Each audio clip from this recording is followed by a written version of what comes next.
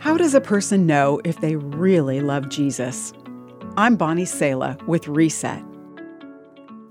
Do you truly love me? Jesus asked one of his most outspoken followers named Peter. Peter told Jesus, "You know I love you."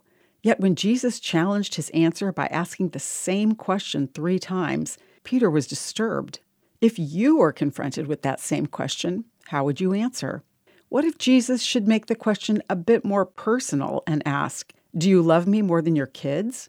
More than your sexual freedom? More than making a bit more money by twisting the truth?" That's personal, isn't it? The love that Jesus was talking about involves action, encompassing every area of your life and person. "If you love me, you will obey what I command," Jesus said bluntly. Note carefully that Jesus did not say, "Obey me and then I will love you."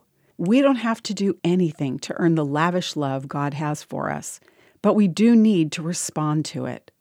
The true realization of how we are loved always evokes a response. For much of my life, my love for Jesus was transactional. I showed him that I loved him by doing this and not doing that. In return, he'd bless me with a good life.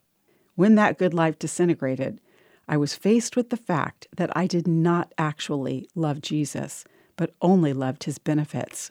He loved me far too much to leave me in that good life. To those who say they love Jesus, he answers, "Follow me." In the following, we find and yes, come to love Jesus himself. I'm Bonnie Sala with Reset. To hear this again, read or share this, or to find more resources like this, visit guidelines.org.